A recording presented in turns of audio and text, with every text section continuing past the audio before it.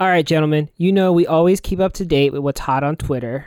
So a new meme, Garrett, that's what children call viral things, has been going around where people have been posting what their favorite horror movie that came out when they were 10 years old was. So I'm going to ask you that question. Well, that one's actually pretty easy for me. The year was 1990. The silver screen was alive with the horror. Child's Play 2 came out that year, and there's Tremors came out that year also, and there's a couple really good ones that came out in 1990. But I've got to go with Child's Play 2. The best Chucky, crazy, creepy. It hit the spot, man. Nice. That is a good one. Lucky you. My year was 1991, and I'm not so hot on this year's movies. There might be like one or two here, but overall, I don't know. Probably the biggest one this year was the Silent of the Lambs. It's also a year of sequels. We got Freddy's Dead, Child's Play 3, Puppet Master 3, Shake, Rattle, and Roll 3. I don't even know what the first two of those are, let alone the third one. Yeah, man, Cape Fear, Ernest Scared Stupid, Killer Nerd. Wow. Sometimes they come back. That's like... Okay, Ernest Scared Stupid does not count as a horror movie. I don't care what anybody says. It's a horror movie for babies. What are you talking about? Addams Family, Critters 3, Scanners 2, The Terror Within 2. Like I'm saying, just a ton of sequels. I'm not seeing a lot. Oh, Ghoulies Go to College. That gem. Yeah, I'm going to go with Puppet Master 3. Out of all of these, that was the one that I liked the most. Child's Play 3 comes in second. I think that movie's better than what people remember. Child's Play 3 is pretty good. I mean, it definitely holds up, to time. It's not the best in the franchise, but it definitely is better than a lot of people remember. But compared to 2, it falls short. That's true. Probably not as good as Shake, Rattle, and Roll 3, though. So That's true. So much like 1991, my year is 1996, and also the armpits of horror. Not a whole lot really good came out in 1996. Looking through the list, the ones that I think anyone would even know are The Craft, Frighteners, an episode that we did. Oh, Bordello of Blood. So some real top-notch hits. Yeah, really great ones here. This is dark. Oh, From Dusk Till Dawn. Spoiler, upcoming episode. And my pick, and also the only movie that anyone probably even thinks of anymore from that list, Scream. Scream came out in 1996. I would say that is my favorite horror movie that came out in 1996. Yeah, probably the clear winner there. Yeah, that's a pretty good pick. Scream is a great film. Was there any reason that they chose 10 years old, John? Did you get any info on why that age specifically? No, I didn't see, I didn't do any research into the meme, and I've also seen variations. There was 10, 13, 18. 10 was the one that I most recently saw, so that's the one that I thought of, but I'm sure they just picked it out of a hat. They're like, 10's a good age. Maybe that's when you really start to get into movies. Like maybe 10 is when you kind of transition a little bit into more adultish movies. That still seems young though. I don't know. I'm going backwards to justify something I don't know anything about right now. Man, that sucks for you guys because 1990 had a lot of good movies. We had Basket Case 2. We had Bride of Reanimator. We had Buried Alive, Child's Play 2. Let's see here. Exorcist 3. Wow. Flatliners. We also had Gremlins 2, The New Batch, which is not really a horror movie, but a masterpiece of cinema. Mm-hmm. I Bought a Vampire Motorcycle was a movie that came out that year. The It TV show, Jacob's Ladder. Let's see, man. Misery. Night of the Living Dead, Tom Savini's remake. We also had Nightbreed. We had Predator 2, Psycho 4. I didn't know they made a Psycho 4, but evidently they made a Psycho 4. Silent Night, Deadly Night 4, Slumber Party Massacre 3. Man, it's just Tremors. The list goes on and on. Dude, 1991, 1996, take a seat. Yeah, but I will say I think I found a future episode, y'all. You're going to be so happy that I looked at this list of movies that came out in 1996. I'm putting forward Amityville Dollhouse. Oh, God, no. Direct-to-video, 8th film in the Amityville horror film series. It follows a family who finds themselves haunted after discovering a dollhouse replica of the Amityville house. No. I'm wincing in pain right now. Let's cut that off, and I'll start wincing about today's episode. Let's get into this movie, House.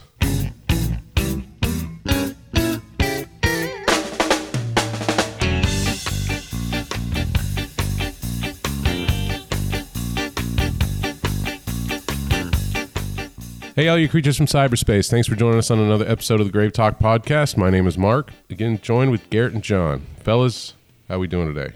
Pretty okay. That was a resounding pretty okay. I like that. Not too bad, man. Watched a movie, watched a couple other movies too that I'm excited to tell you guys about. And let's do this. Well, tell us about them. What'd you watch? So I actually watched a movie that I was going to put on my list, but I didn't do it because I hadn't seen it and I didn't know if you guys would enjoy it or not. But I watched Session 9, which is, what's that guy's name? David Caruso from CSI Miami. Is that the guy? The red-haired guy? Yeah, I think so. Okay. It's got David Caruso, a couple other actors in it. I wish I could remember their names. I'm doing a terrible job right now. But it's a couple guys that are there to fix up an old mental hospital that, I guess they bought. I can't remember exactly, but man, it's pretty good. It's a slow burn, but man, it ratchets it up that tension and that like freaky atmosphere. It's a really solid film. But yeah, no, I'd really recommend Session 9. That one actually was pretty solid. Cool. So Session 9 is about a haunted mental ward? Is that what you were saying? Well, to give you the back of the box, like the bare bones back of the box, it's these three guys go to, kind of like clean up and revitalize this old condemned mental asylum, and that had torture and medieval like practices and hauntings and all this other crazy stuff. And it's why they're there. It's all like the secrets of the asylum come out, and so do the secrets of the men that are there. So it's pretty intense, dude. I don't want to give too much away because it really does kind of like build up into its own thing. But I don't usually recommend movies, but Session 9 is pretty solid. Okay, I'll put that one on the list. John, what have you been up to? A whole lot of nothing. Yeah, I haven't watched any horror movies since we last recorded because I'm bad at my job. And my real job has been eating up all my time. So I got nothing for us. Okay, that happens sometimes. You can't always watch stuff, right? Life gets in the way. Yeah, stupid life. I decided to watch one on YouTube that was a made-for-TV ABC, I guess like a Sunday night film starring LeVar Burton, Kevin McCarthy, and the dad from That 70s Show, and the bad guy from RoboCop, Kurtwood Smith. It's not good, fellas. I know you hear those names, you're like, oh, that could be really interesting. It's smack dab in the middle of the 80s. I'm sure it was great. Now, it does have its moments, but overall, it's a television movie. The production values are such. It's kind of like this Halloween party happening, and then the ghouls start coming out of the ground because one of the descendants of a witch read an incantation, and you can pretty much know where it's going to go from there. If you want to watch it, its entirety is on YouTube. However, I think you could find better things to do. Perhaps watch Session 9. I would even say maybe the movie we're going to talk about today is a little bit better, but not by much, and that is 1986's House. John, why did you pick this movie? Please explain. Well, I watched it and I thought, wow, this is a really enjoyable movie. I should share it with my friends. And then Mark decided to shit all over it for no reason. That's my side of the story. I feel like he thinks he has a reason, but yeah. Look, I'm not, because I know this is how Mark will paint me, going to say that House is the best movie that ever existed or anything, but I believe it's a very fun horror comedy from the 80s, and it was a very enjoyable watch. It's 90 minutes long, so it's not like it eats a lot of your time, and most of it is enjoyable. So right before this podcast, John told me that this was his favorite movie of all time. He called it the perfect horror film. At the beginning of this movie, as it started, I think it was 4 minutes in, I was like, oh, let me just go ahead and get this out of the way. I hit pause just to see how long this movie was, and it was an hour and 30 minutes exactly. I was all right, I'm good. Let's go. Let's do this. Because I just had to know. But because I've seen this movie before, and while I don't think it's complete garbage, I do think this movie suffers from severe pacing issues. It's got a lot of good things and a lot of bad things. Unfortunately, those pacing issues just make it really difficult to get to this film. I don't want to say it should be shorter because I feel like it's already at a tight 130, But God, 190, that'd be terrible. I don't know. Like, I had a lot of problems with certain aspects of this movie, but I will say this. This movie has some of the best creature costumes I've seen in a long time. Agreed. Okay. Pump your brakes. It's got one neat-looking monster in the closet. Those other creatures that come and try to steal the kid, they don't even move. No way. There's no animatronic about their masks. Richard Mall's like makeup with his like Vietnam zombie monster, that stuff is like crazy. And then his like monster wife, that is not it reminded me like she could be related to Chet from Weird Science when he gets turned into that weird little thing. Mm-hmm. But I mean, honestly, even the creatures in the chimney that try to take up Robert. Oh God, I can't wait to talk about that. They're not super animated, but they are very creepy looking. I think they did a really good job with the visual, the practical effects in this. So you mentioned his zombie creepy wife in a purple tracksuit. That for me is completely undercut by the fact that they have an Alvin and the Chipmunks level vocal laid on top of this creature. It just completely ruined it for me and just made it really corny. Where's your son, Roger? You'll never find him. He's dead. He's not dead. He's someplace in this house. Say your prayers. That's what made it so funny. As we were watching it last night, when they started talking, I was like, Alvin! I was like, that's perfect. Yeah, it definitely did not fit the monsters very well. But I mean, once they all talked like that, except for Richard Mall's character, I was like, okay, I get it. This is a choice. Like, it didn't bother me as much once like everyone had that kind of voice. I think this is one of the rare times where Garrett and I almost agree 100%. I agree. There are some weird pacing problems. Every time it flashbacks to Vietnam, I do zone out because it's such a different tone. And I'm like, I wish I could just fast forward past all this. Yeah, I agree with your criticisms, Garrett. They're much more reasonable than Mark's find every copy of this movie and burn them take. Okay, listen. Here's my thing about this movie. I probably watched this movie at around 10 years old at my grandma and grandpa's house, and the only moments of this movie that stuck with me is when Roger went through his medicine mirror in his bathroom, went down a rope, and then had to, fight a skeleton bat creature that is an ace shot with a shotgun. It like twirls that thing and blasts his rope and he falls into the water. Like that was the moment that I was like, this movie is really cool. But then when I revisited it, it was such a letdown, dude. Like Garrett was saying, the pacing alone of this movie is just sometimes such a chore to get through. I mean, this one also to me, other than maybe the couple of creature effects you guys are talking about, it feels like it should be slotted in the Tuesday time slot on ABC right after Dynasty and Dallas. It feels like a TV movie almost. We still don't know who shot JR. We're still waiting for that to come out. Listeners, if you know, let us know. Well, they did say, according on the trivia, according to Fred Decker, the script was originally inspired by the Twilight Zone movie. And after seeing the film, Decker and his friends, which included Ethan Wiley, Steve Miner, and Shane Black, planned to make their own independent anthology movie and put it on video, but it never came about. So they kind of took a lot of the ideas and put that into this movie. So yeah, and that makes total sense when you say it like that. It does feel like it could have been a part of an anthology. If you took out all of the Vietnam stuff that just happens way too frequently, this one could have been an hour episode of like a Tales from the Crypt or something. Yeah, I mean, don't get me wrong. I have a lot of problems with the script in this movie. The whole Vietnam thing, I mean, done to death, so I really don't connect with any of that at all. Well, you've got to think it was done in 1986, so it wasn't done to death just yet. The war was ended 10 years ago at the time of creation. Yeah, for the time it makes sense, but it's just like this movie has like every trope in it, like, like the kid, the estranged ex-husband, the estranged ex-wife, like he's a writer. He's also was in Vietnam. It's like every like character trope is encompassed in this main character. And I couldn't relate to a single character in this movie except for maybe Harold, who I was like, I get it. But also never show up to someone's house at midnight with food, period. That's just... Harold might be why I love this movie so much. He's like the perfect comic relief character. He's hilarious. I don't think he's overused, and he really doesn't seem like he's trying to be funny. He plays it just right. The actor, who apparently, as Mark told me, is Norm from Cheers. Yeah. I've never seen Cheers, but there's a fact for you. Does a great job. Mark, why don't you tell us who's in this so we can get into the plot of this movie? Sure, let's get the details out of the way. So this one was directed by Steve Miller, and it is a Sean Cunningham production. He's the guy that did the first and ninth Friday the 13th movies. So, John, your favorite. This one also has music from Harry Manfredini. He also did the music for Friday the 13th. So those two alumni are responsible for this.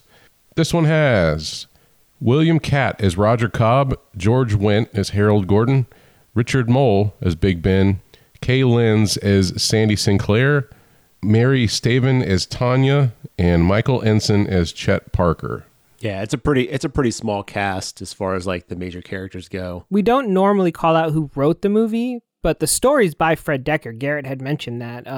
Very popular on this podcast. Night of the Creeps, Monster Squad, RoboCop 3, which I believe is Mark's favorite. So guy's got quite the filmography. I think another reason this movie makes me think of television so much is because it's chock full of television stars. William Catt is from the television show The Greatest American Hero. I don't know if you remember or have seen that one, John. He puts on a red suit from space and he flies around like Superman. Richard Mole, he plays Bull from Night Court, and we got George Wendt, who is, as we said, Norm from Cheers. Of the three shows you mentioned, Mark, Night Court's the only one I believe I've ever watched. Okay. That's interesting. Why that one? I don't know. It used to just come on when I was a kid, I think. I think it was at night. It was just on reruns, and my mom, I guess, used to watch it, so I had watched it. Funny show. At least it was when I was a kid. Now that I think about it, I bet it does not age well. What, Night Court? Oh, no, it does not. It's a hard watch. All right, here's what the back of the VHS copy of House has to say.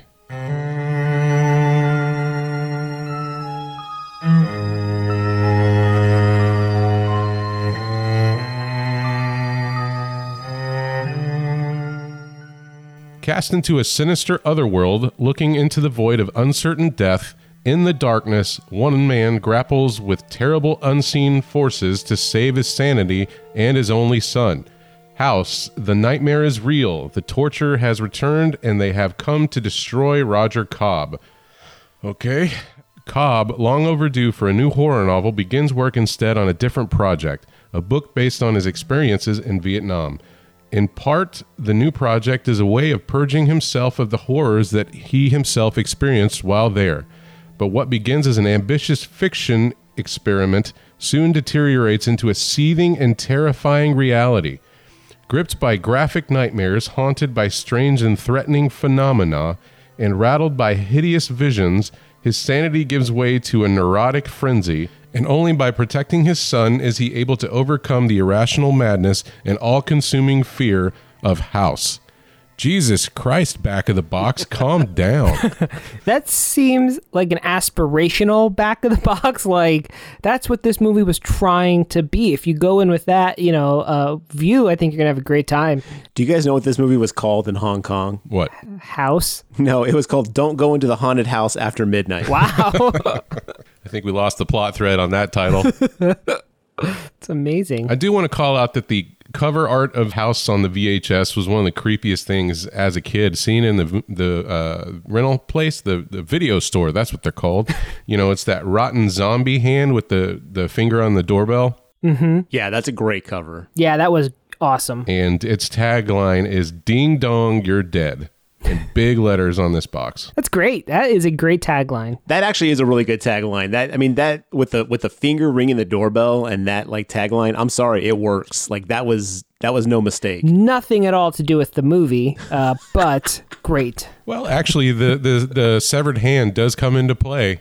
True, there is a severed hand situation. To answer your earlier question, Mark, about if this movie got released to theaters, not only did it get released, it came in second place. It lost to Pretty in Pink. As it should have. Coming in second to Pretty in Pink is not a bad deal, to be honest. No, so this movie was a success, apparently. So people in the 80s, they knew what was up. All right. Stop greasing this movie down.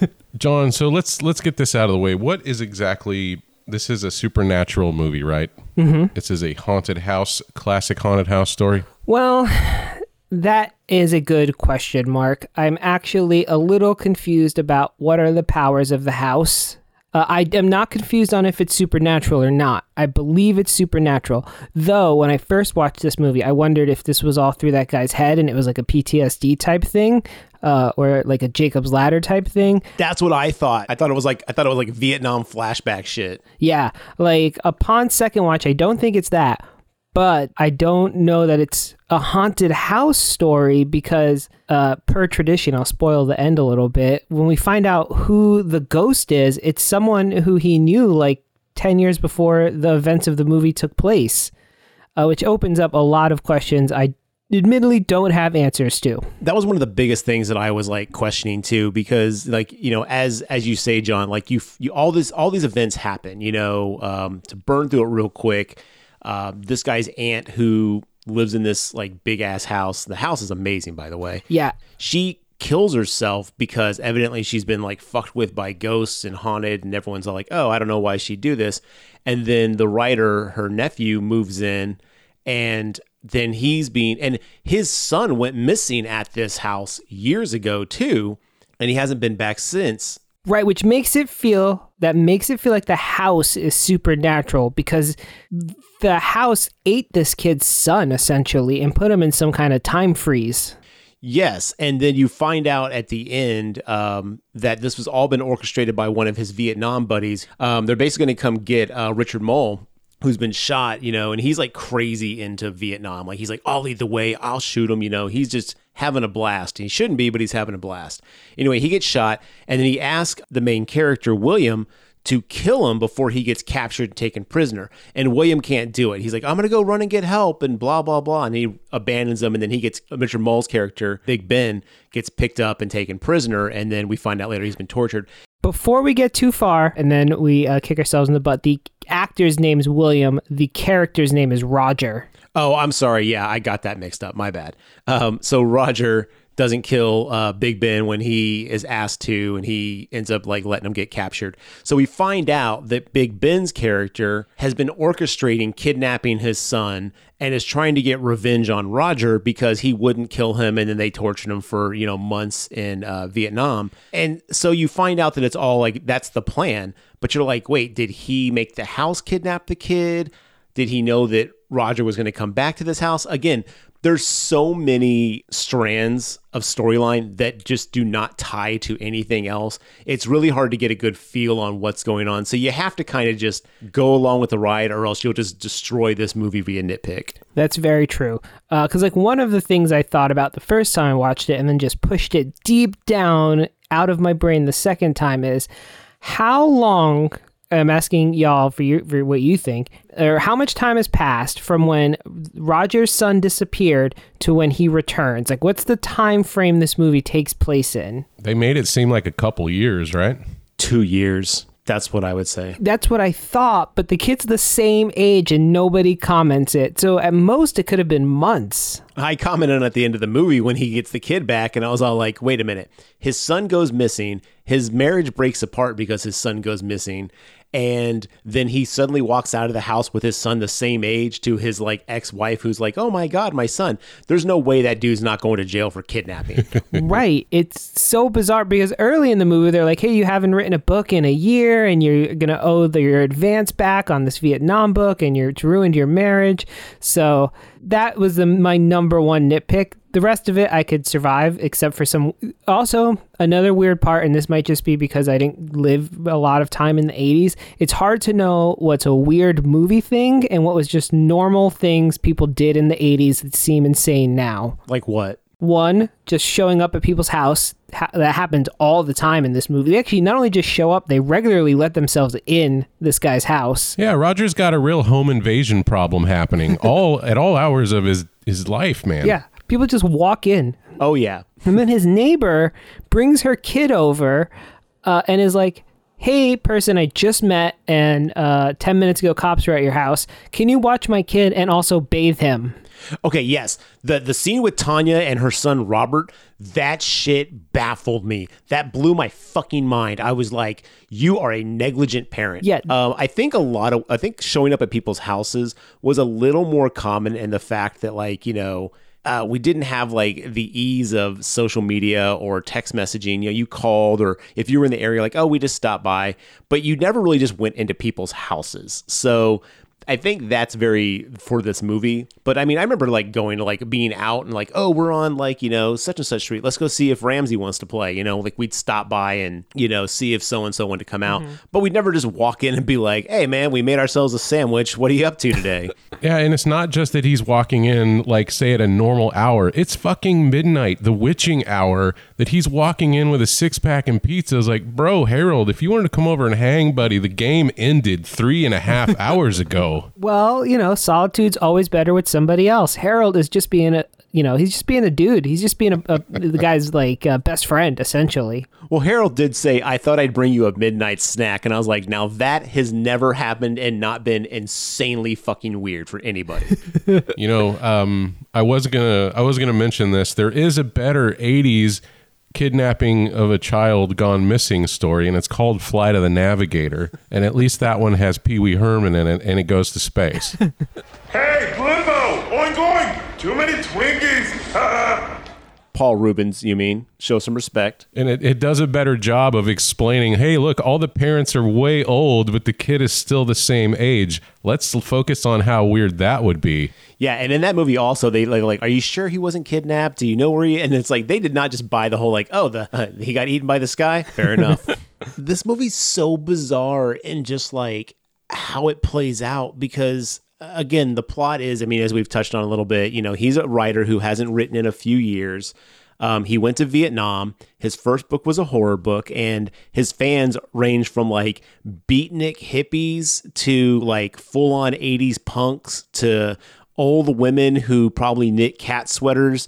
It's a diverse crowd, and he's about to write a new book for Vietnam, but he can't get started. Now, I think he's having problems writing it because his son went missing and then his marriage dissolved, and that's kind of playing into like why he can't really get into it.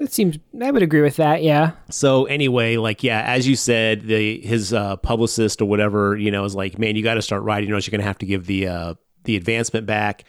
And then about that time, his aunt... Well, we start out, the movie opens up with a grocery boy dropping off some groceries and seeing the aunt, the old woman in the house, hanging, and she's just swinging, which means either she just did it or the wind's blowing hard. I legit did not know grocery delivery was a service that existed in the 80s. Oh, yeah. No, that was totally a thing. So that was super cool. I learned something new there. But also another case where someone walked into the house and then just started wandering through it.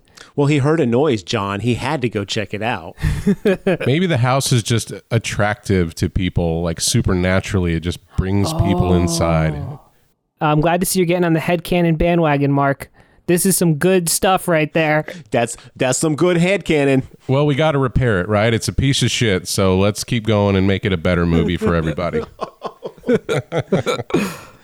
So Roger's aunt dies, and then he goes to the funeral, and his uncle is like, she was a mean old lady, but she wasn't crazy. I don't know why she killed herself. And so out of nowhere, he goes back to his house, and this is where we find out he's been in Vietnam because he has a flashback, and then he also has a conversation with his ex-wife, where he's pretending to be at a poker party to act like he's living it up, even though he's doing nothing at all in his house. Have you guys ever done something like that? No, but this did remind me of that Key and Peele skit where they were ordering pizza for all the dolls. Did y'all see that one? Yeah. The guy, he's like talking to his action figures. What do you want on yours? Yeah. It totally reminded me of that. So I laughed really hard at that scene, but not because it was funny, because it reminded me of something funnier. I just like when the wife is, Sandy's like, who's there? And he's like, just some guys. And I was all like, bro, all that work just to blow it with that? Come on, man. Like, put the work in. In the scene, he does the most insane thing that I've ever seen. And I'm not one for, like, movie continuity or goofs or anything. I barely see what's on the screen. But did y'all notice he went and got a banquet microwave dinner put it in the box and all and microwaved it for 30 minutes. Okay, I did notice that, but the people I was watching the movie with were like, did he just set that for 30 minutes? And I was like, God, I hope not. Yeah. I was like, dude, you're going to start a fire. Maybe that's why he had to move into his aunt's house. He burned down his apartment. And you know, when a movie shows you that a lonely man has nothing but TV banquet dinners, that he's a sad sap, that's something we identify with immediately. You got a loser on screen, people. That was definitely an 80s thing. Like a single dude with TV dinners only. Like that was definitely a trope back then. But yeah, I totally forgot. He throws that fucking thing in it for 30 minutes. Oh man, and he never goes back and gets it. No. Well, this totally lends itself to saying that Roger's a damaged man. Like, maybe none of this crap did happen. Maybe it was all in his head. Well, yeah, I mean, something's definitely not right with him because also in the scene, he calls the FBI. He's like, hey, just checking in. Did you find my son? They're like, no. Also, the CIA called me and told me to tell you to leave them alone. It's like, dude, this guy's blowing up the CIA. He's got a direct line. Hey, can you call Roger, that famous horror writer, and tell him to quit bugging us, please? I mean, I appreciate that's what's so weird also about this character is like there's times when they make it seem like he really gives a shit about like his missing son, and then there's other times it just seems like it's the last thing he thinks about. Like his character drive is driven by whims throughout this entire film. But I don't know why he has to go to his aunt's house at this point because it's got a for sale sign. Did they say in the movie why he goes to the house? Oh, because he inherited it, I think, in the will after she passed. But why did it have a for sale sign on it then? Yeah, I think it was like change of scenery. You know, maybe he could write his book better. He did say his aunt raised him, so he's kind of going back to his childhood. So maybe he thought that would get, through the writer's block. Okay, that's when he was talking to the real estate guy who shoots a fucking harpoon at him. Yeah, that brings me to a couple things I want to touch on. Firstly is Roger's some sort of celebrity because anywhere he goes around in this town, he's like, oh, you're Roger Cobb. You're the guy that wrote that book. My, oh my, let's get a picture. Even the cops who show up later in the movie are starstruck by this guy. And I was trying to rack my brain around, like, in the 80s, I don't think I knew what any writer looked like, let alone maybe Stephen King, but that's it. And I wouldn't even have been able to tell you if you showed me a picture of King back in the 80s, I'm like, oh, who's that guy? So I found that a little weird. I think you mean, who's that guy? Yeah, that was a bit much. I assumed he was at the Stephen King level fame, but that's a good point. I only kind of vaguely know what Stephen King looks like now, let alone the 80s. Which kind of says something about our society that we can't recognize writers as well as like, TV and movie stars. But I mean, but that goes back to my point of he has a little bit of every trope possible in his character. So it's hard to like grasp onto one thing like, oh, he's this kind of guy or, oh, he's this, because he doesn't seem like I've been to war. Evidently he has. He doesn't seem like he's a great writer. Evidently he is. He doesn't seem like he's that broken up about his marriage. Evidently he is. He doesn't seem like he misses his kid too much that often, but evidently he does. Again, it's just like every time there's something to like grab onto, they're just kind of like, oh yeah, that's a thing. Don't worry about it. And I'm like, no, like you got to give me something here. I'll tell you the kind of guy Roger is. Roger's the kind of guy who sees a sweater with a plunging neckline and says, give me 2 of those, please. That deep V. Yeah. That man has the deepest V's on all his outfits. They go to like his belly button. It's insane. I didn't even know they made sweaters like that. It's Zardoz level outfits. Those must have been custom. It looked comfy as hell. Don't get me wrong. Well, let's talk about the house itself. Like Garrett was saying, is this beautiful classical Victorian house, like cherrywood stained staircases, a giant, I didn't even know houses came with these, stained glass windows, just filtering in light of this beautiful peacock. But then also, it's got all these gross paintings that I guess his aunt painted. Did they say she was a painter? Yes. Yeah. When the cop comes, he's like, my aunt's an artist. And the cop goes, I guess. That's sick burn, Grandma. I love that moment because I was like, I've heard that exact thing about my paintings. So I was like, I feel you, man. I feel you, Grandma or aunt or whatever you were, old lady in general. But those paintings were fucking amazing. Did you guys look at all of them in the background? Yeah, they were super cool. They're like Bosch level weirdness going on. Yeah, it was the one with like the naked lady with the spear coming out of her ass and like the guy's on fire in like this like weird little pool. And then the one where the guy's being attacked by garden utensils and turning into sand and crumbling down to nothing. Oh my God, the paintings were amazing. Were those like foreshadowing what was to come? Because I didn't really notice that there was garden shears in the painting. It's hard to know because there is one, the painting where the man is being attacked by the garden equipment and is basically being like crumbled into dust like an hourglass.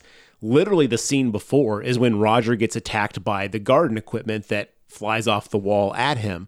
So I couldn't tell if the paintings were happening as events were happening or if the aunt painted these as like a foreshadowing, like she knew this stuff would happen. But if she did, there's no way for her to know that if it's Big Ben's plan. Like, how would she know that Big Ben's going to basically use garden equipment to like fly at him through the air? Maybe the aunt was painting her nightmares, and her nightmares were foreshadowing like kind of like a prophet, you know, she was an oracle type situation, and she was painting what she saw, put him around the house, hoping that Roger would be smart enough to piece it together or something like that. But of course he couldn't crack the riddle because he was caught up with the fish. John, you're doing some heavy lifting there, buddy.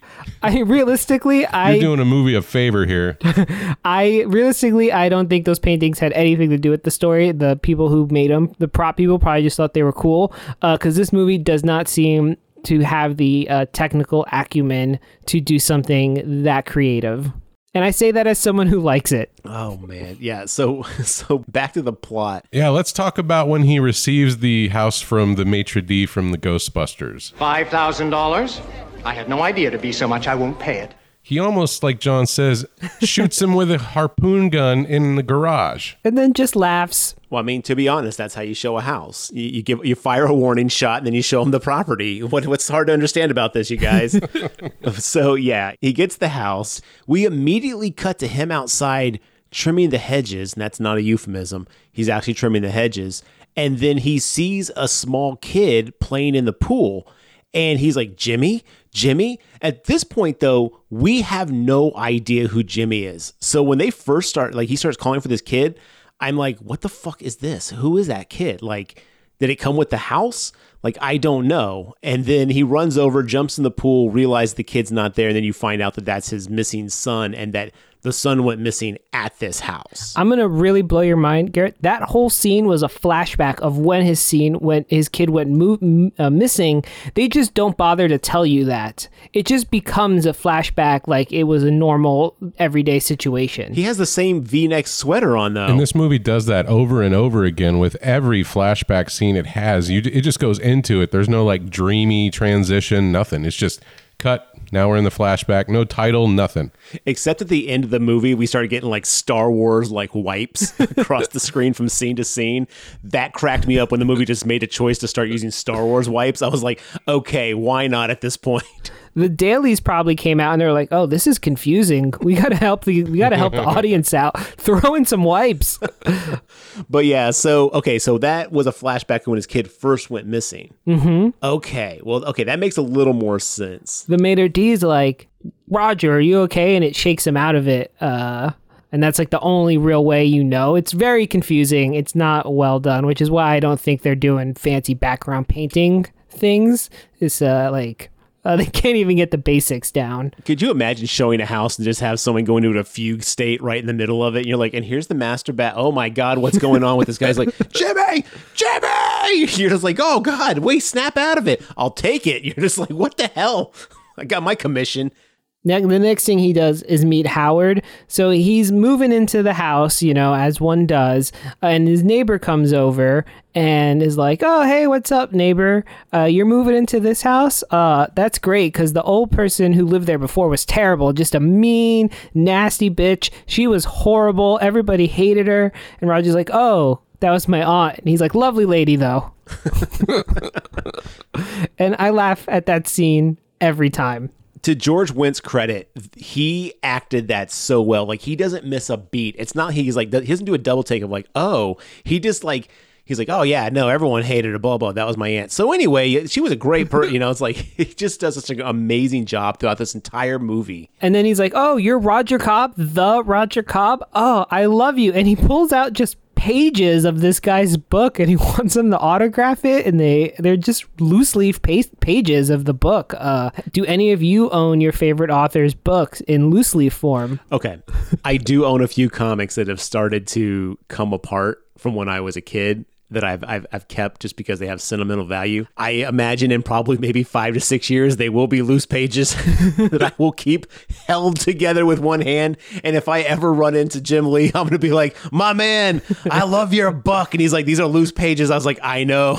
I understand. I get it. But that book hasn't been out long enough to actually deteriorate the way it has. So what the hell? How does Harold read Great books? question. I think he knew Roger was moving in. It was all premeditated. He just grabbed what he could, and he's like, I can't fit the whole book in my pocket. Aha! A couple pages will fit, though. That explains it. I'll show him I'm a fan by pieces of his work. But then he's like, oh, do you have a pen? And Harold's like, no. It's like, dude, you brought 50 pages of this guy's book, but no pen.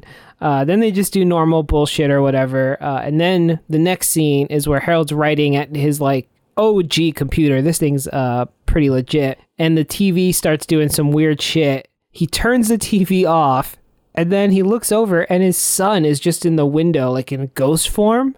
And he points the remote at his son and turns his son off, who then disappears like the TV. But that's what I'm saying. Like, stuff like that, it just seems like he doesn't care about his son's situation anymore. It's all like, oh yeah, look, it's my son. Click. Off. And I'm just like, damn. Now, I read this online somewhere, so I can't take credit for this.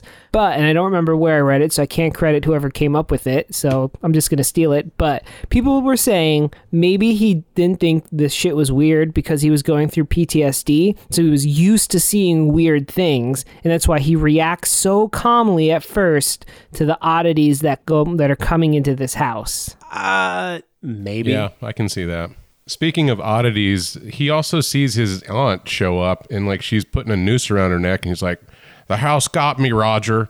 I didn't think it would, but it got me. And then she like hangs herself and vanishes. And I thought that was a pretty cool effect. Yeah. And she's like, get out now while you can. And he's like, wow, this is weird. And then I think this is immediately after he goes downstairs and he gets attacked by the big mouth bass. It's not a bass. It's a marlin, dude. Get your fish right. It does flop around like a Billy Big Mouth, but no, that he gets attacked by the garden equipment first. Oh, okay. But yeah, no, but that's a good thing. He gets that warning from his aunt, and he's like, yeah, I'm staying here. I was like, yep, that's the first thing I do is move. At that point, when a ghost tells me to get the fuck out, I'm like, well, I had a good run. A day and a half. Yeah, he was probably like, I wish I brought my remote so I could have turned her off. He goes downstairs, and then like all the garden utensils on the wall in the downstairs shed start rattling on the wall. And then they jump off the wall and they start flying around, and like they shoot right at him, and he like outruns them and locks them in a room. Now, I thought, okay, they're going to fall to the ground. No, evidently they stay floating in the air ready to go because later on they come back. This is where he goes upstairs to start writing, and then the giant marlin swordfish on the wall starts like eyeballing him. Like the eye starts moving, like looking at him, and he's kind of like, was that thing looking at me? I don't know. And then it starts flopping against the wall like it's a fish out of water, but like stuck on the wall. And then he goes and gets a shotgun, blows a fucking hole through it, and then throws a blanket over its eyes so it can't look at him. And I was like, this is fucking weird. And at this point, I was like, okay, he was in Vietnam. Maybe he saw some shit. He's just losing his fucking mind at this point. And I'm going to say that the fish part was one of the creepiest parts of the movie because it starts agonizingly squeak after he got shot. And I was like, oh, that's weird. Oh, yeah, dolphin squeals. And John, you were saying big mouth bass because that's the one that sings that you put on the wall. Is that why you said that? Yes, and it flops exactly like that. This movie probably inspired the guy who invented the big mouth bass. I mean, it looked, except for the fact that it's a marlin, as our resident fish expert let me know. Besides that, it acts exactly like a big mouth. Our fishologist. Fishologist, yes, thank you, Garrett. It acts exactly like a big mouth bass. All right, I came a little hard on you there. Ooh, I'm going to rephrase that. That's horrible. I came on a little strong there, John. I apologize. Only after I insulted you for thinking that a marlin was a bass did I realize you probably meant the singing fish, so I retract my insult. retraction accepted. Ah, peace at last, finally. The East and West Coast can finally get along. So he sits back down to start working again, which I'm like, I'm sorry, I leave a house when a giant marlin starts freaking out and I have to blow it away with a shotgun. Is this the part where he goes upstairs and he gets attacked by the monster in the closet? Yeah, that's the next thing that happens. It looks like the giant overlord in the hallway from Hellraiser. Oh. So. Yeah, I could see that. So great effect, I thought. Awesome, puppetry. Fights it off, and then he orders, like, every single camera device that can happen in the 80s, right? Isn't that the next thing? And he gets it delivered essentially next day somehow. That had to be like 20 grand worth of equipment that he ordered overnight. Points them all at the closet and sets out like a stakeout for this monster. Yeah, he sets them all up in a row like a firing squad of cameras because he's going to capture what's in this closet. But at this point, let's point out, though, that he switched from his deep V-neck cuts, T-shirts and sweaters, to his full army fatigues with a army helmet at this point. So he is, in his mind, he's back in the shit. Yes. He's going to capture what's and let's point out that it was midnight when that thing came out of the closet the first time, because he does get everything set up and then he opens the closet and there's nothing there, and then it only comes out at midnight, evidently. I think this house needs to reset its witching hour clock, because Harold's just going to appear every night at midnight with pizza and beer. Nobody's going to get the scares. You got to go to like 3 o'clock. House, what are you doing? The house doesn't know about midnight snacks, so didn't plan for that. Yeah, I think we actually fucked this up. I think he sees the thing in the closet first, and then he shoots the fish. But I might be wrong. I don't remember. But because I know once he shoots the fish, Harold comes over the next day because he heard a gunshot. And he actually calls the cops. Oh, yeah. I think we'll just have to say that the order of the haunts probably don't matter in the grand scheme of things. So if we get it wrong, apologies. Well, it matters just a tiny bit in the fact, because after he shoots the Billy Big Mouth on the wall, Harold comes over because he hears he's like, "Hey man, are you okay? I heard and he's like, "Hey man, I got to be alone. Just go away." Harold takes Roger's phone book and goes and calls his ex-wife. He's like, "Oh, hey, this is Harold." She's like, "I don't know a Harold." And he's like, "Oh yeah, I'm friends with your husband, Roger. You might want to check on him. He's losing his fucking mind, I think." And she's like, "Oh," and she seems genuinely concerned. And so she's like, "Okay, yeah, I should look into that." And he's like, "Okay, I'll look after him in the meantime." Sandy, the ex-wife, shows up at the house the next day. And she's like, "Roger, are you okay?" And he's like, "Yeah, I'm fine. What are you doing here?" And she ends up turning into a giant, gargoyle-y, bubbly, nasty, hideous monster. And he shoots this monster with the shotgun, the double-barrel shotgun, on the porch of his house. Harold from across the streets hears and sees this. And then when he looks down, it's his wife again, not the monster. So we're led to believe that he just shot his wife, thinking it was a monster. He drags the wife's dead body inside, throws it under the stairway, under the stairwell, which has a little closet, which creeped me the fuck out. That was some Conjuring level shit right there. And then Harold calls the cops, and that's when the cops show up. Oh yeah, I was just polishing it, cleaning it, and it went off by accident. I didn't know it was loaded. But you do know it's against the law to discharge a firearm within city limits, don't you? I'm gonna have to give you a citation. A citation? Thank you. Hey, wait a minute. I know you, don't I? You're Roger Cobb, right? Yeah, right. Mr. Cobb, I know this is a funny question, but you wouldn't happen to be the same Roger Cobb who wrote Blood Dance, would you? Yeah, that's me. Well, why didn't you say so earlier? Mr. Cobb, I was wondering if you'd do me a big favor. Oh, sure. I mean, I know you're probably busy and all, but... No, you have a... Could I use your bathroom? No. I mean, yes, you can. He does a not great job of trying to get the cops out of his house, because he takes the one cop to the bathroom and he's like, "Oh, it's right there." Then he offers the other cop coffee for no reason at all, gets him into the kitchen where he notices there were 2 shotgun shells just sitting on the floor. Roger told the cops he was cleaning his gun.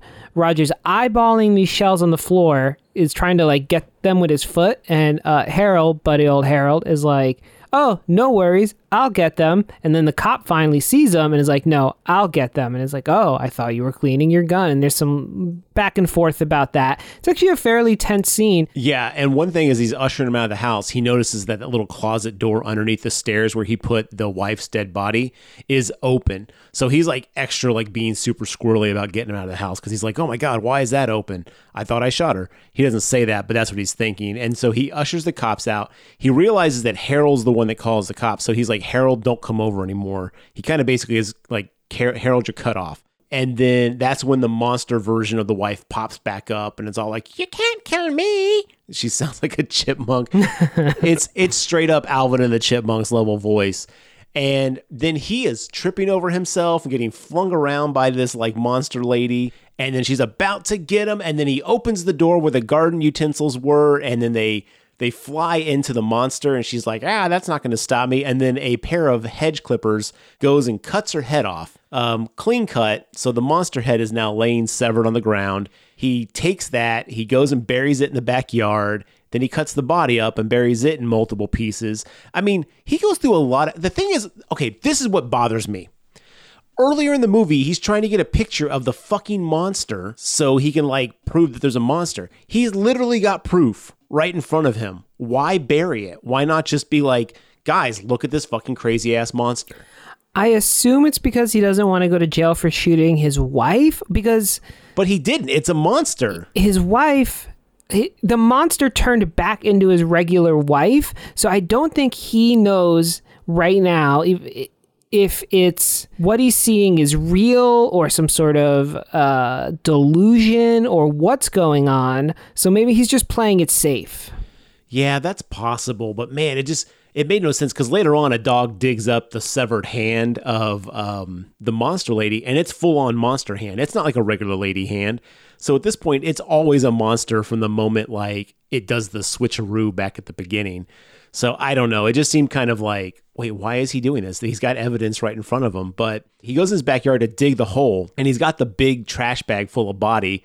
And that's when he sees Tanya, his neighbor, his hot blonde neighbor, swimming in his pool. And she's like, oh, I just come over to use your pool. And it's like, to your point, John, does everyone just creep on people's property and use their stuff? It was so weird. She's like, oh, I had a agreement with your aunt that I could just use the pool when it was hot. And apparently I just continued that agreement even though she's dead and I've never met you before in my life. That does not seem like what a reasonable person would do. No, absolutely not. You would at least introduce yourself to the new owners and be like, hey, by the way, they used to let me use the pool. Is it cool if I continue to do so? But this woman, Tanya, is severely, I don't know if it's because she's she kind of seems like maybe she's from Europe or something, but she does not have etiquette down, which we'll find out later. And she is one of the most baffling characters in this whole thing to me. Look, I know it's hot out there, but let's be honest. Tanya's thirsty, okay? She comes on Roger hard. Like, she's all like, oh, I know when a man needs to work, because he's got a shovel in this dead body, which she doesn't think anything of, this giant trash bag full of something he's about to bury in the yard. She's like, I know when a man has to work, and I also know when a man has to play. And it's like, what the fuck? And he's like, yeah, come over whenever you want. Like, he's just like drinking this up. And I'm like, dude, yeah, slow down, man. Like, you may have just committed murder. Maybe don't worry about getting your dick wet right now. I don't think Tanya's thirsty. I think she just knows how to play him like a fiddle, because she acts like she, is DTF.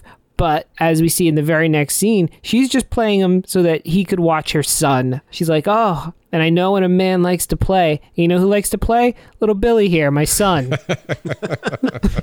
Yeah, Robert, actually. But yeah, no. So he buries the body parts. He cuts the body up and buries them.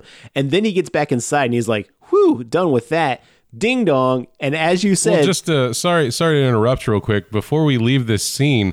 When he's having this conversation with Tanya, he's looking down and stomping on the hand, like in clear view of this woman, like she could just look down and see what's happening, but for whatever reason, her neck don't work, and she can only stare at his pretty blue eyes. It's like, lady, do you see that this damaged Vietnam vet is doing something really strange in front of you? Like, thirsty or not, I mean, why would you go after him if it's what Garrett is saying and she wants to play?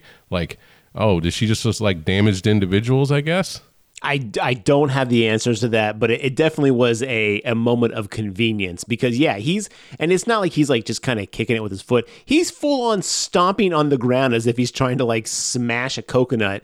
And he's just like, and she's like, not worried about whatever you're doing down there because I'm worried about what's going on up here. But yeah, so we immediately smash cut to him being inside, being like, whoo, that's all done. The doorbell rings. He opens it. It's Tanya dressed to the nines, and she just walks in with her kid, and she's like, oh, hey, Roger.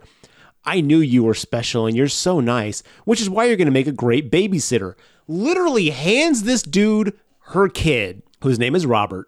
And he has the biggest ears. He looks like a Ferengi from Star Trek Deep Space Nine. Like, nothing against that kid, but like that's kind of, they're sticking way out.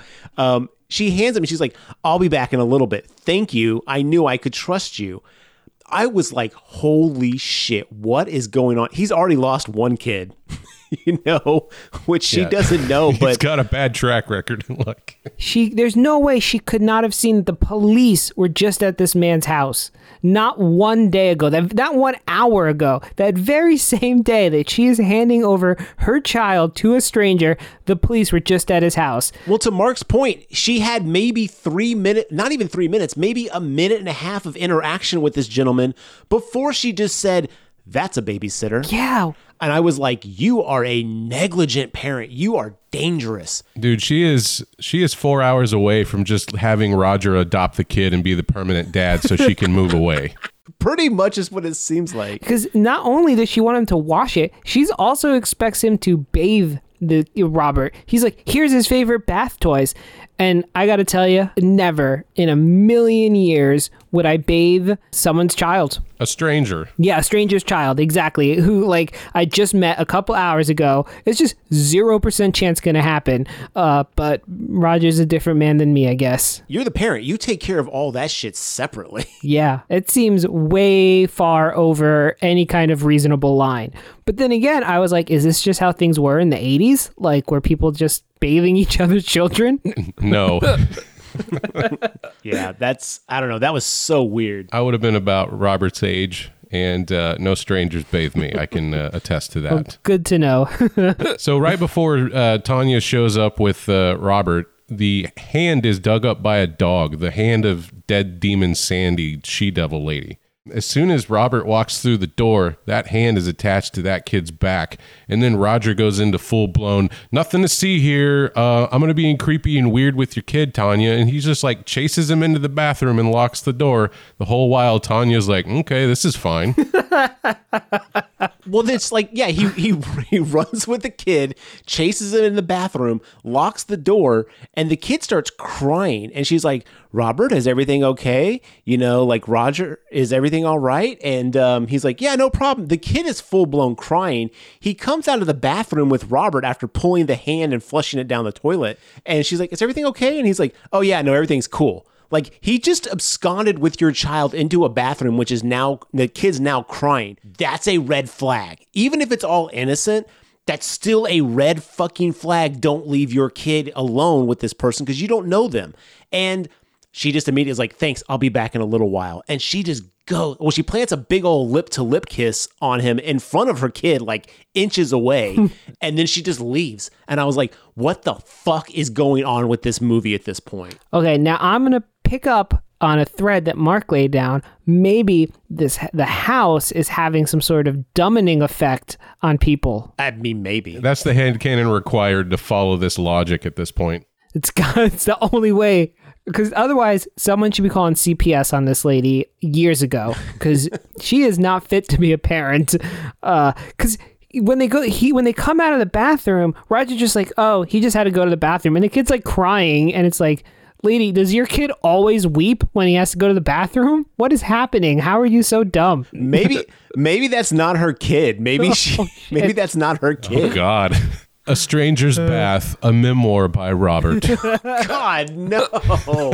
Jeez. What if she was actually babysitting this kid for somebody else? And they abandoned it with her, and she's trying to pawn it off on someone else. Oh, my God. Yeah. This poor kid's just going to get passed around to babysitter until he finds a full... It's like a game of hot potato. Oh, it's like that meme where from The Simpsons where it's like, I'm in danger. So anyway, well, he starts watching TV and lays him down to sleep in a chair, and then the boy goes missing and gets kidnapped by the strange chimney people. oh yeah, the like little like munchkin monster kids. Yeah, the two monsters are like in the chimney trying to pull Robert up the chimney, and they pull him up a little bit of the ways. Roger runs underneath, grabs his legs. So it's like a tug of war with Robert between the demon kids and Roger. And eventually, as Tanya comes back to the house, is like, hello, I'm here. Like the monster kids let go, and then he takes Robert, which is weird because when Robert gets drugged in that bathroom, he's crying like crazy. He's getting attacked by like monster kids being pulled up a chimney and being almost pulled in half. He's just smiling away. He's loving every moment of this. But yeah, he takes the kid back downstairs, and she's like, oh, thank you so much. That's it. That's the last we see of Robert and Tanya. Yep, they're out of the movie. Yep, their story's over. But you know who's back? Harold's back with the champagne of beers, the Milwaukee's best. And he's like, hey, you know what? That monster in the closet, it's actually a giant raccoon. Let's go check it out, Harold. Oh, I love this scene. Yeah, he actually invites Harold over because, remember, Harold been banned. So he's like, thanks for inviting me back over, Roger. And he's like, yeah, no problem. And he gives Harold the harpoon gun, and he's like, you know what that is? Have you ever seen one of these? And he's like, yeah, sure, every day. What is it? And I also laugh. Every time Harold's on scene, I laugh. John, let me tell you about a little show called Cheers you may want to look into. George Wendt is a star of that. If you love him so much, you can get hundreds of episodes of him doing his thing in a bar. Maybe I love him, though, because I see him in these small doses. I don't know if I love hundreds of episodes of him. So yeah, at this point, he's convinced Harold. He's like, okay, I'm going to open this door at midnight, and this monster's going to come out. And he doesn't like, he says this thing. And he's like, what do you mean this thing? And like, this is something that happens in horror movies that drive me nuts. And we talked about this last night as we were watching it. Like, he was in Vietnam. He's seen some shit, I'm sure. Like, he's also a writer. He has a way with words. Yet when Harold says, what is it? He's like, it's a thing. It's like, I don't know. It's this thing. And it's like, dude, you could describe this. It's a monster. It's a giant flesh creature. It's got huge talons. It's got anything other than it's a thing, which prepares Harold for nothing. But that's one thing that happens in movies all the time where I was like, what'd you see? And they're just like, I don't know. I saw something. And it's like, just fucking describe what you saw. Even if it doesn't make sense, describe what you saw, dude. So they open the door, and the monster comes out and attacks Roger.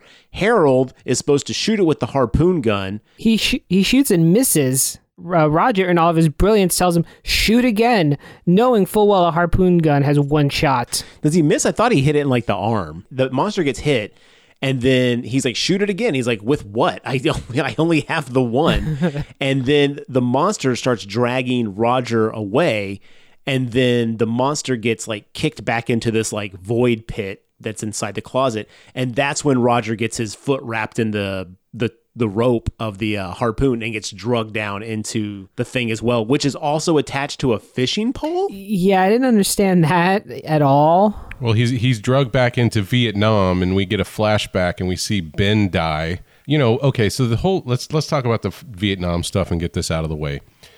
We touched on it a little bit, but Ben is basically an asshole. He's not a team player. He's just like out to have fun, and he wants to go shoot up the Viet Cong. He doesn't really care what his superiors have to say.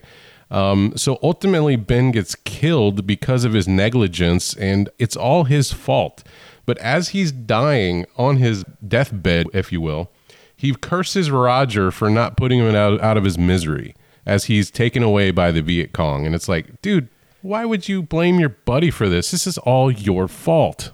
Well, because he wants him to kill him. Like, even though it's his fault, he's like, yo, kill me so they don't torture me for whatever. And Roger just can't do it. Roger just he can't muster the courage to do it. He's like, I'm going to go get help.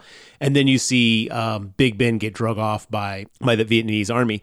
It's so weird. You're right. It is his fault for getting captured and being so cavalier about this. But don't let them torture me. Just kill me now. Roger, he just can't do it. So that's where his whole revenge plot comes in. Not vengeance, but revenge plot comes in. Yeah, but to curse your friend from beyond the grave and then to come back and try to kill him is just like, dude, come on, really? That's a little weak. Well, not only that, like he gets pulled into this giant black abyss through the closet, and then George Wendt has it on the fishing pole, and he's like, I guess I'm supposed to try to reel him back in, and then the line runs out. We then, in Vietnam, in the Vietnam flashback set, we see his child, his son, trapped in a small bamboo cage, and he's like, Dad, and he's like, son, like Jimmy. He's like, he's going to come back and kill us. At this point, if you've been paying attention, you get the inclination that like, oh, they might be referring to Ben. Yeah, this scene is like Rambo, only dumb. Yeah. He makes it out, and then Harold apparently got drunk and slept in that room next to the closet, and he's like, oh, Roger, you're back. You're okay. He's like, yeah, go home. And then he starts pacing around his house. He starts hearing Jimmy's voice. Jimmy is their missing kid. And he's like, oh, and he goes to the bathroom, and that's where he shatters the mirror in his bathroom, and it opens another portal, and he gets attacked by like 5 or 6 different monster hands from Party Hardy or Party City, whatever, just random monster hands.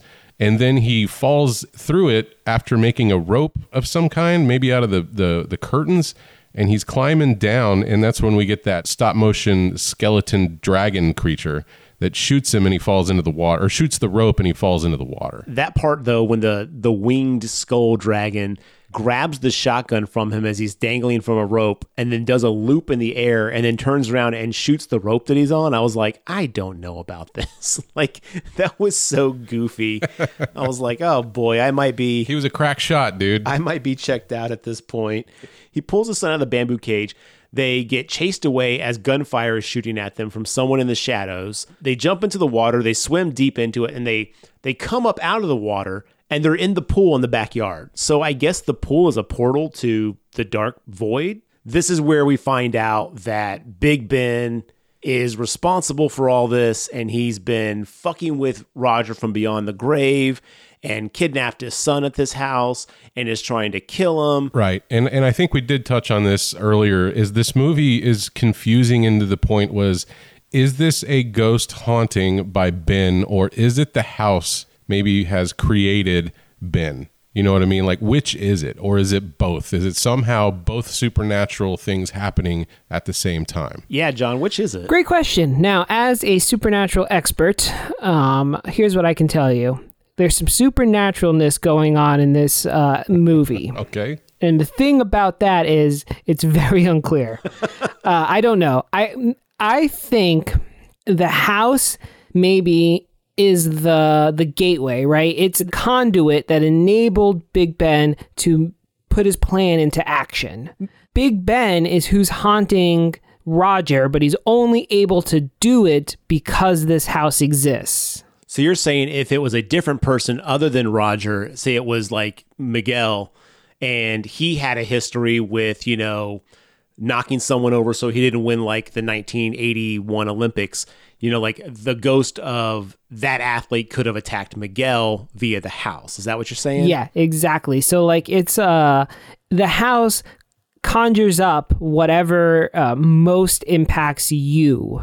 That's my theory. Interesting. But that being said, like when Ben comes back and he's chasing him around the house, he says something to the effect of, I've been waiting to do this for over 10 years, Roger, or something like that. Like he's just been laying in wait until the right portal came along where he could pop out and fuck with Roger. Yes, like maybe he's been dead. This is sloppy is what I'm saying. Yes, I will agree with that. Where it's going to require a little bit of headcanoning, right? Where he has been dead, but then this house like maybe reached out to his spirit form and was like, all right, we're laying a foundation for revenge. Here's how we're going to do it. It's going to be unnecessarily complex, and we're going to start by kidnapping his son. And that put all the wheels in motion for the end result, which is that Ben could kill Roger, except we come to find out he can't.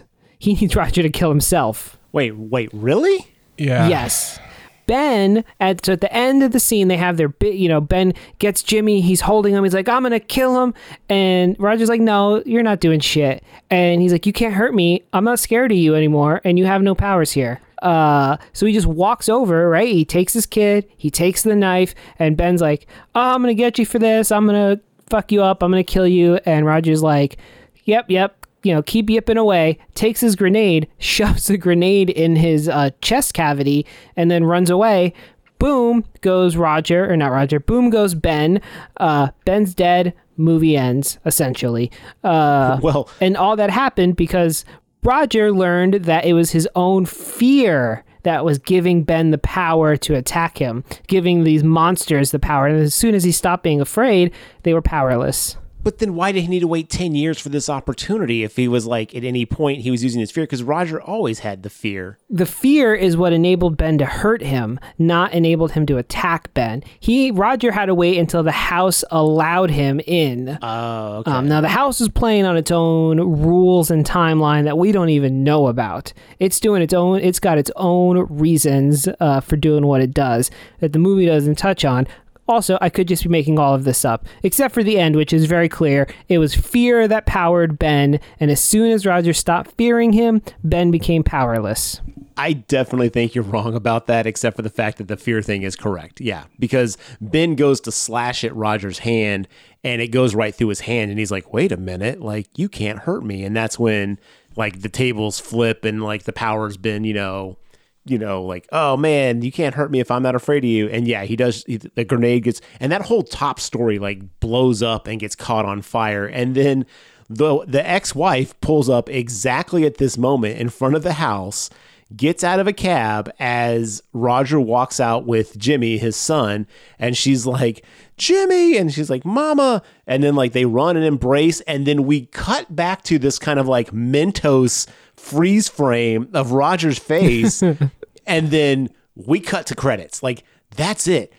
That whole fucking third act is just bananas pacing and like insane continuity. I don't even know. Like, honestly, I think it kind of cheapened. Honestly, the end kind of cheapened the whole movie for me. It was a weak ass ending. I can't stand that whole like, oh, now you can't hurt me because I'm not afraid trope. We've done that. Don't need it. Yeah, that's fair, but I think, I liked the ending, except I don't think the people who wrote it had a very clear understanding of how grenades work. They are not TNT. It did, like Garrett said, it blew up the whole second floor of that house, which is not at all what would happen. But if you get over that, the rest of it, I didn't mind, except for, the ending with the wife pulling up and not being like, what the fuck's going on here? But basically, all that was missing is them jumping into the air together. Yeah, freeze framing in the air, like, we did it. Yeah. Speaking of artillery, Ghosty Ben came back with a machine gun that ran out of ammo. And I was like, why didn't he just get one of them ghost guns from Frighteners? Why does he have this garbage human gun in the ghost realm? I love Ben's line because he's like, I come back from the dead and then I run out of ammo. Damn it. I'm just like, you had 10 years, bro. Did you not plan this out? So I guess we're left with, is the house a portal to spirituality or is the house itself evil, right? And I would like to believe the house is evil. To me, that's more interesting. Well, there's a sequel, House 2. I mean, how does that correlate to this one? Not at all. Yeah, House 2 is what happens when you have a successful movie and a different script and just put the name of the good movie on a different script, because it is a totally different movie, different characters, different house, different everything. Okay, I remember the characters. I remember like the little worm thing, the old cowboy guy, which is his grandfather, Norm's friend, Cliff from Cheers, is now the maintenance guy in part 2 who ends up coming to help the main character. And they find like a portal with a crystal skull that glows underneath in the wall.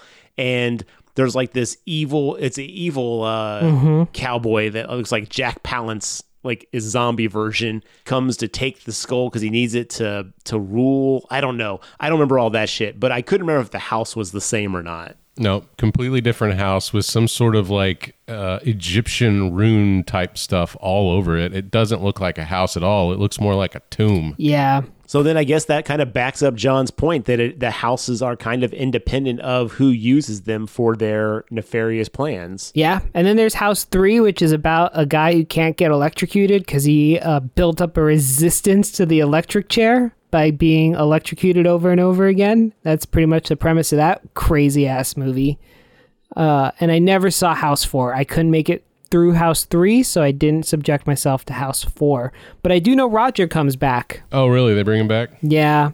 Interesting. Does he have a deep V? I don't know. I never saw it. I'm looking at it through Wikipedia, and just the synopsis on Wikipedia is boring, so I know the movie's terrible. It doesn't sound like it has anything to do with the first House. Wow. Well, that's House. Honestly, I wouldn't really recommend it unless you find it for free, which it is currently on Amazon Prime along with House 2. I don't know, about 3 or 4. It's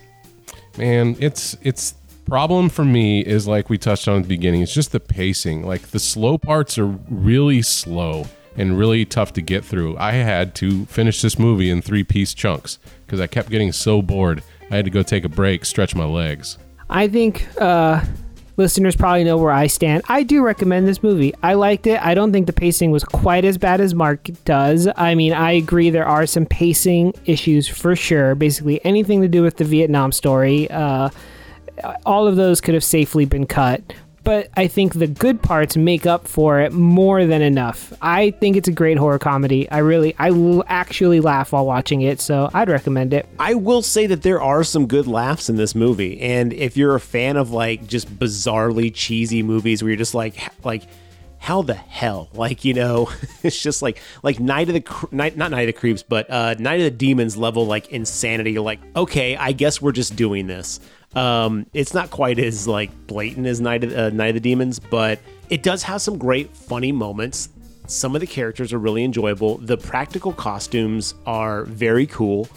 The plot though is just tough to get through because it just, again, it feels like 5 different pieces of a story like jammed into one.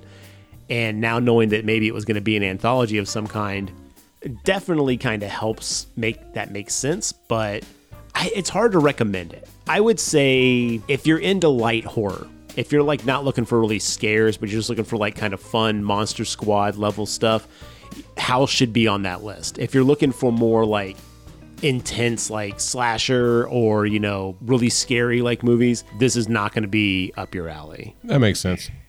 Well, John, it's your last opportunity to lavish this movie with your praises. Do you have anything else you want to lay at the altar of House before we wrap up? Here's what I'll say.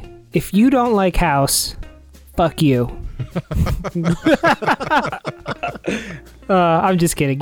No, I've said my piece. I think by the end of this episode, I think you'd know if you'd like House or not, but I'm sticking by my recommendation. I would say this. If you're going to watch it with which is going to be really difficult to do right now, but watch it with a group of friends.